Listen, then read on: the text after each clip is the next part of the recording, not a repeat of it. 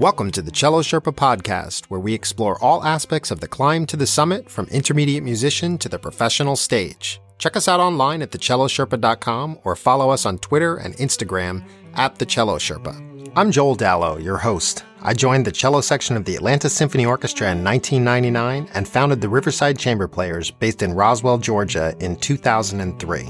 Today's episode is sponsored by Clear Resources, your premier resource for compliance, legal, ethics, and risk. For more information, visit them online at clearresources.com. David Geber attended the Eastman School of Music and the Juilliard School, and then became the founding cellist of the American String Quartet, where he performed for 28 years. He has been on the faculty of the Manhattan School of Music since 1984, and I was lucky enough to study with him in some of my high school years and college. We are so glad to have you join us today for our second episode of the Cello Sherpa podcast. Thank you, Joel. It's a great pleasure to see you and to be with you again. Growing up in LA, your mom, your dad, and your brother all played the cello, and all have impressive resumes. What was it like to grow up in a family of cellists, and who do you think the best cellist was? Oh, my gosh. Well, it was burning hell, and the best cellist was not me. No, it was actually kind of wonderful in a way, because I had a treasure trove of information at my beck and call, whether it was about technique or music or life in music or career options. It was all there for me. And I knew early on this is really what I wanted to do professionally, even though everyone else did. My dad was a career symphonic player in the Los Angeles Philharmonic. My mother was a rather well-known teacher in Los Angeles. My brother went on to become principal cello of Cleveland Orchestra. With all of that, I knew that chamber music was my beck and call. That was my black sheep moment of deciding that I wanted to do something very different from the others. But I'm forever grateful for what I learned from all three of my family members. I'm glad you brought up chamber music, because on our inaugural podcast with Stephen Isserlis, we talked about how he views every piece of music he plays as chamber music, even his concertos with orchestras. Absolutely. So being a founding member of one of the premier string quartets for nearly 30 years, how would you say that's influenced you as a performer and a teacher? Well, and that's a great question. It's all about democracy in the very best and worst sense of it. But it's about making sure that every minute you are making music or discussing music or disagreeing about music, that there is a sense of what the collective goal is. To park the ego, to really only think about why we're there. It's for the music, not for us. And I think that's an important thing for every musician to know. It's about the music. So that taught me a great deal. Later, when I went into music administration as a secondary career for a period of 14 years, that paid rich dividends to me in knowing how to deal with people. It must be really interesting to be on the road for as many concerts as you were with three other people, as opposed to an entire orchestra. Like traveling with a family, I'm sure there's lots of relationships that you have to get used to and decide whether you're going to spend time together or not, and how that all balances out over time. Yeah, and the secret is really knowing when and how to separate yourself from the group when it comes to social activities, including travel. I very much would take my own flight, stay in my own hotel, and meet my colleagues at the hall for a rehearsal or wherever we would rehearse in between concerts. And I enjoyed my time with them very much. But like any human dynamic, you need time alone or apart from the pack at a certain point in time.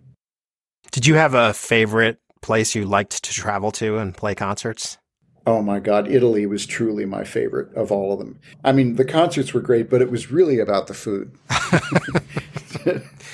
No, truly, I loved the Italian audiences. They are so warm, so knowledgeable, so receptive to groups from other countries. Some of the greatest halls I've ever played in have been in Italy. There are many other wonderful places that I have been to and enjoyed every minute of my traveling, truly. But Italy was always a return favorite. Being on faculty at one of the top conservatories in the country, what would you say is the difference between attending a conservatory versus a university music program? And what kind of student do you think would benefit from either institution? It's another great question. I find that the line between so-called liberal arts music schools as opposed to standalone conservatories has become more and more blurred, read the same. as time has gone by. When I was a student, there was a real difference between the two. And liberal arts was much more for those who were music adjacent, and conservatories were for the diehards who really knew that that's what they wanted to do for a living. But what I've seen more and more is that the quality of education is pretty much the same. I mean, if you want to take a non-arts related course and you're in a conservatory, then you really have to look outside the four walls. But as far as language study, liberal arts study, literature, they've become pretty much the same thing. I do find that there's always a certain number of students who want to do liberal arts for an undergrad in order to broaden their mind and their education, but without compromising the quality of their studies. The kind of people that they would be interacting with, fellow students, is pretty much the same in terms of the intensity of the desire to find a way into the profession. A school that I have still retained something of a relationship with is Eastman. I did some relief teaching for Stephen Doan last year when he was on sabbatical, and I was overjoyed to go back there and to work with some of the students, all of whom are extremely dedicated, but some were double majors with chemistry, with medicine, with physics. And yet I didn't feel that in any way watered down their quality of playing, their quality of study, or anything like that. And I love that there are music students these days who are passionate about more things than music. One feeds the other. And again, I don't see that there's any real diminution of the quality of a music student if they are double majoring in something which is completely unrelated to the arts. Although I would imagine it does take a special kind of student that can be so focused in both areas. Absolutely. I have challenges with that with some of my students, getting them ready for their auditions and then trying to decide between whether they would go to one of the top university music programs or go into a conservatory, and then also taking 3 or 4 AP classes in their junior and senior year. And I'm pulling my hair out, which I have none left, saying... There are very few of us left. It's really hard for students these days. Do you focus 100% on the music if that's where you want to go, but then leave yourself with no other area to focus on if you need to, so that you are completely ready for those auditions? Or do you continue to make sure that you're keeping your grades and your SAT scores and everything else up while trying to practice 2 or 3 hours a day getting ready for college auditions? I don't really know how. I don't necessarily have the balance, but I have leaned towards telling people to take less AP classes if this is really where their focus is, because I feel it's so competitive to get into music school. Well, again, it depends on the student. You know, some students absorb more information more readily. Others are more challenged in that way.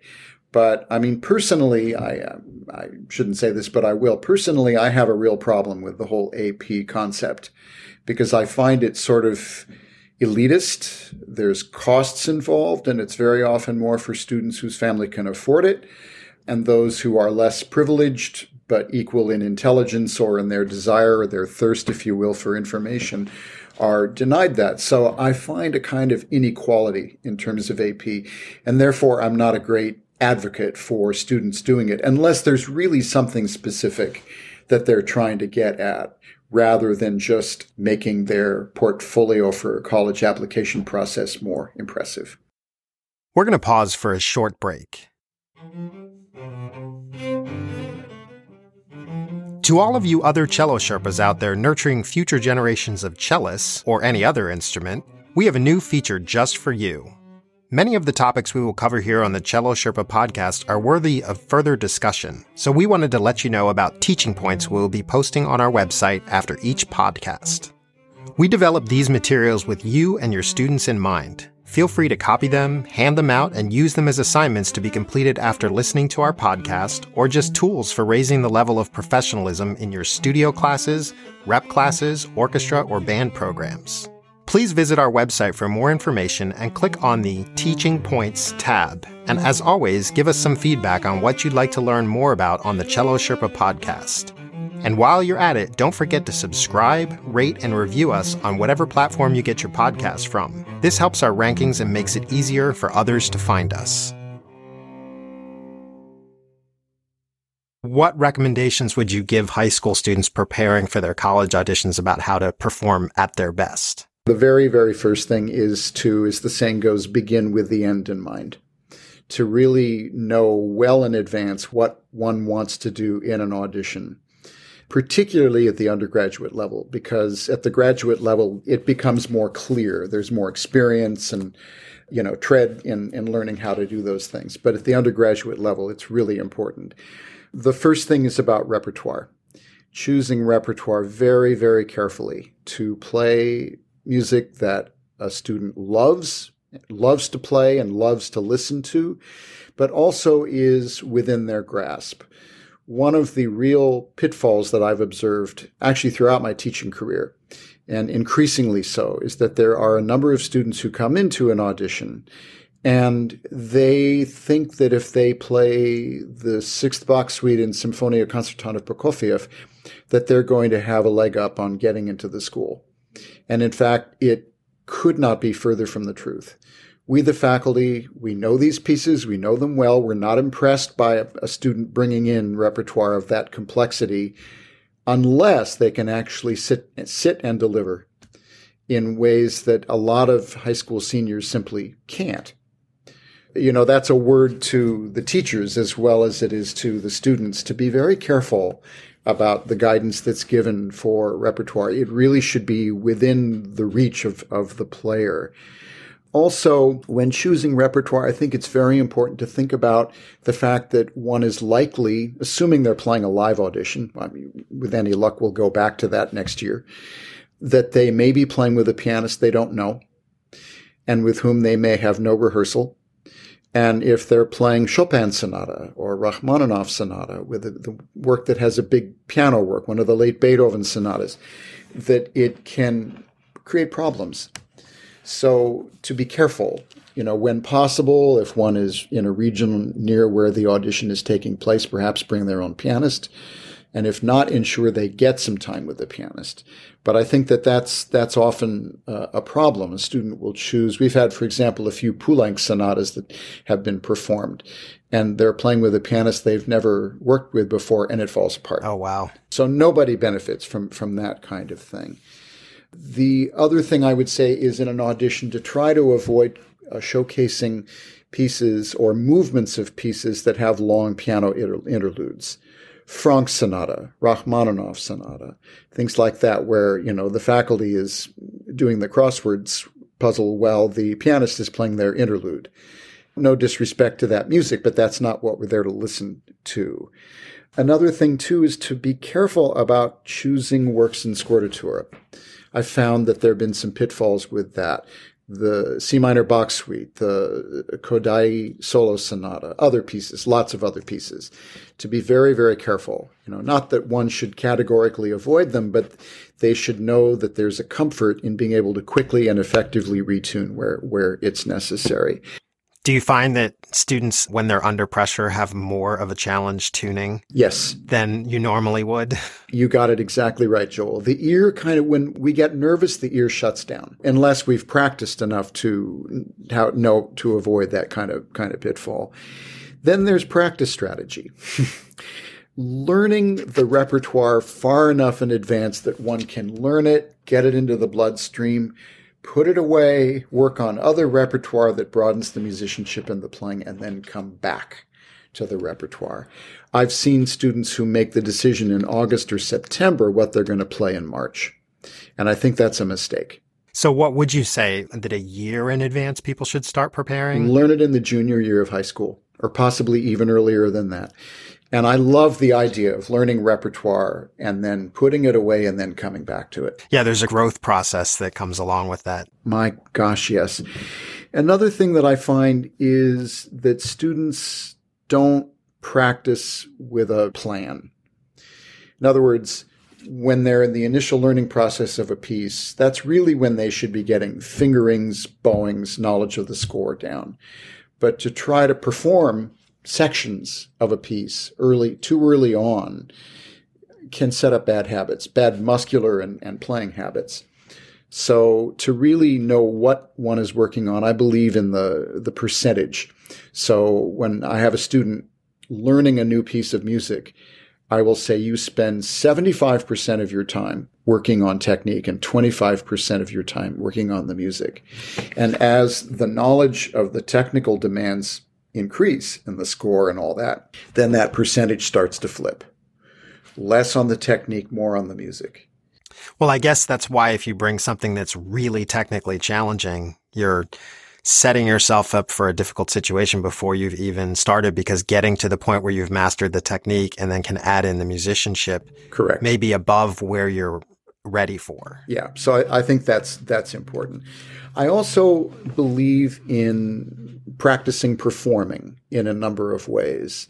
Mock auditions, learning how to power up or power down in order to simulate what it's going to be like when you're in a stressful situation. For example, running up and down stairs, or taking a brisk walk, trying a mock audition at 11 p.m. or 7 a.m., this kind of thing. A lot of major symphonic musicians talk about doing this before they go in for the finals of an audition. They will do things like drench their hands in ice cold water, dry them off, and then sit down and play. If they know that they tend to get cold hands, things along those lines. I also like the idea of practicing when it's possible in different acoustic settings, because it helps us get more familiar with how we can play or how we must play, what kind of vibrato we need to use. If it's a deadly dry acoustic or if it's an overly live acoustic, how do we manage that? I think students should video record themselves often and look back at it, as painful as it is. My students tell me, especially now since everything is on Zoom, that they are so self-conscious when they do a recording of themselves, audio, video, or both. And there's all the more reason then to do that so that you know what kind of impression it's making on other people. There's another thing, too, when it comes to making recorded auditions. Just the other day, we were listening to a really, really talented cellist play. And this person had no idea what was going on in the background. First of all, there was an unmade bed in the background. Second of all, the player's kitten was jumping up and down. The player was completely unaware of this, hiding behind a curtain, jumping out, doing all kinds of things. And we, the faculty, we were laughing ourselves silly and the playing was really very good, but it was so distracting. I bet. So know what it is, one is putting together for this. I think it's good to have mock auditions with fellow students, have them start and stop you. Okay, that's enough. Let's go on to this now. Just to rattle a player enough so that they develop calluses, so to speak, before they go into an audition. I think those are really important. With recorded auditions, other than making sure there are no cats or other live animals in the room when creating the audition, no unmade beds. Make sure the camera angle reflects what the panel wants to see. We want to see basically from the scroll to the bridge. That's basically what we want to see. Of course, we want to see the face too. But we don't need to see the feet. We don't need to see the background all that well. So those are important things to keep in mind. And that lighting is clear. I've seen so many recordings where it's in darkness and it creates the wrong impression.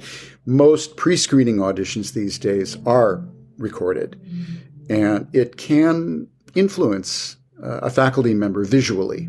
I've seen it happen. So that's something else to keep in mind. The other thing is that some people have the means to engage a professional recording studio, others do not. If one can do a recording studio, great, because then there are certain elements that you don't have to worry about micromanaging, which take time, not to mention expense.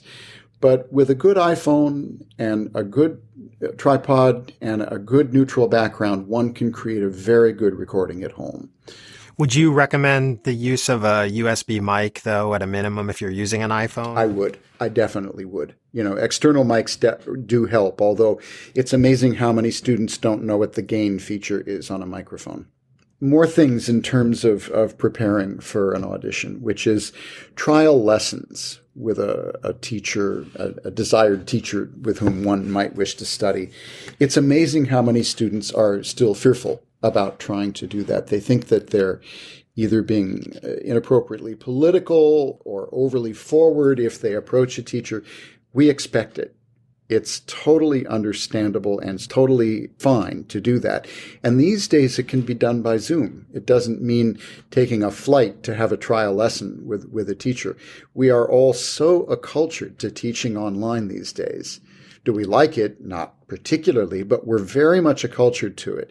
And if it saves a young person hundreds or thousands of dollars to travel for a trial lesson, everybody understands that that is a viable alternative. I do think that that is one of the silver linings that's come out of this pandemic, is that absolutely virtual teaching has become more acceptable. And now we have the opportunity to meet with people from all over the world and work with people from all over the world. And that's really one of the things that we're working on through the Cello Sherpa, is that if we do coachings, that we can do them from anywhere in the world now. And as far as coachings for auditions, trial lessons, this is a great development that I think will be very useful for people moving forward, and something that we shouldn't lose. I think we can all get better at doing this. Definitely. Completely. I'm so with you. A year ago, I would have said, well, Joel, not so much. But now it's a changed world.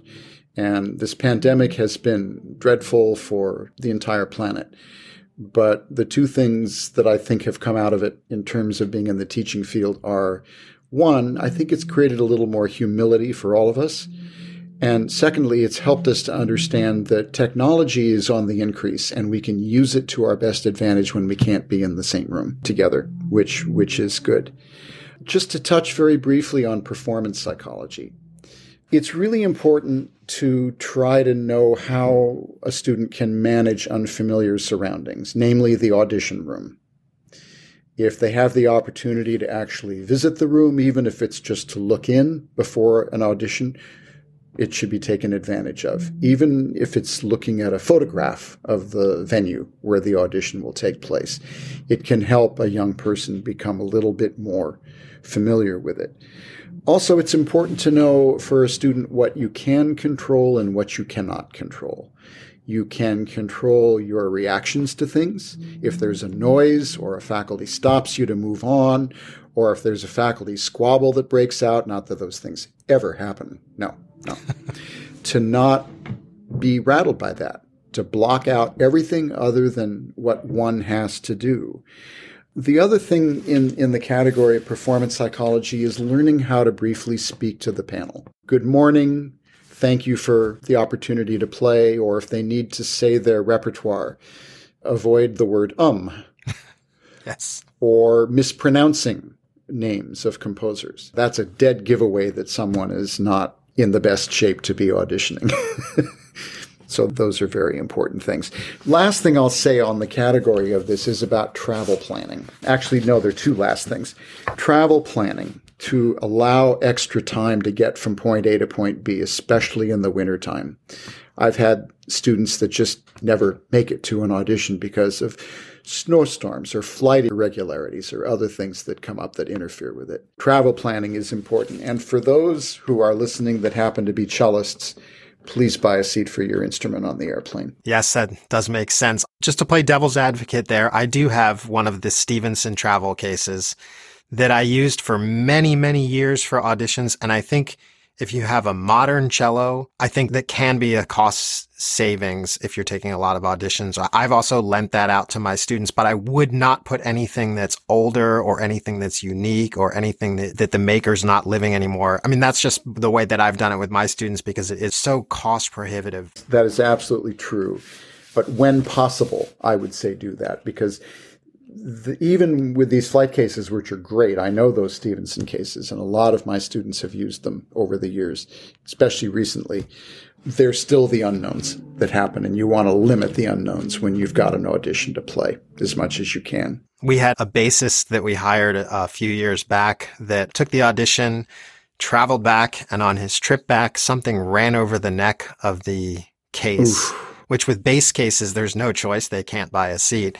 No. Luckily, again, it was a modern instrument. He was able to have the neck repaired and the airline did what they were supposed to, but it's not uncommon to have damage. I even had my second cello I checked into a travel case, and on my travel back on a one-way flight back home, they never took it off the plane.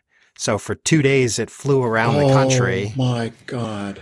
Got it back. It was somewhat damaged. The case had done its job, and it wasn't damaged beyond anything that was able to be rectified, and the case was repaired, and the airline handled it. But it is always a risk. I would never put my 1750 cello in there. No. Made the same year that Bach died. I'm just not going to risk that. Well, this is really, really helpful information. I think people are going to find all of your tips to be incredibly helpful when preparing for auditions, and exactly what I was hoping to have you talk about today. Oh, it is my pleasure, Joel. I've enjoyed this tremendously. Thank you. So where can people find you? Are you on any social media? I use LinkedIn, but beyond that, I'm a Luddite. I don't use Facebook or other things, but I'm certainly reachable through the Manhattan School of Music website. And I know that you also do a lot of trial lessons ahead of auditions. I do. I'm always happy to do that. And I, like many of us fellow cellists, I do not charge for a trial lesson. I never charge. I think that's great. I've had a few students that have been quoted up to $200 for a trial lesson, which I've always found to be a bit unfair. You and I are not so old, especially you, to remember what it was like when we were trying to find our way into college and the costs involved. I'm humbled by what people have to spend now in order to make this all work. Well, thank you so much for joining us on the Cello Sherpa podcast. It is a pleasure, Joel. Thank you. Thank you so much for listening to our second episode of the Cello Sherpa podcast. We look forward to our next episode where we interview Felix Wong, cello professor at Vanderbilt's Blair School of Music. We're here to serve you, so if you have questions or topic suggestions you would like us to cover in future episodes, please use the contact page on our website, thecellosherpa.com, or tweet them at us at thecellosherpa. You will also find information about the specific services we offer on the website. Be sure and subscribe to the Cello Sherpa podcast so you'll be notified when our next episode posts. Today's episode was produced, recorded, and mostly edited by Joel Dallow with some much-needed assistance from Mark DeClaudio at 3Wire Creative. You can find more information about them at 3, and that's the number 3, wirecreative.com.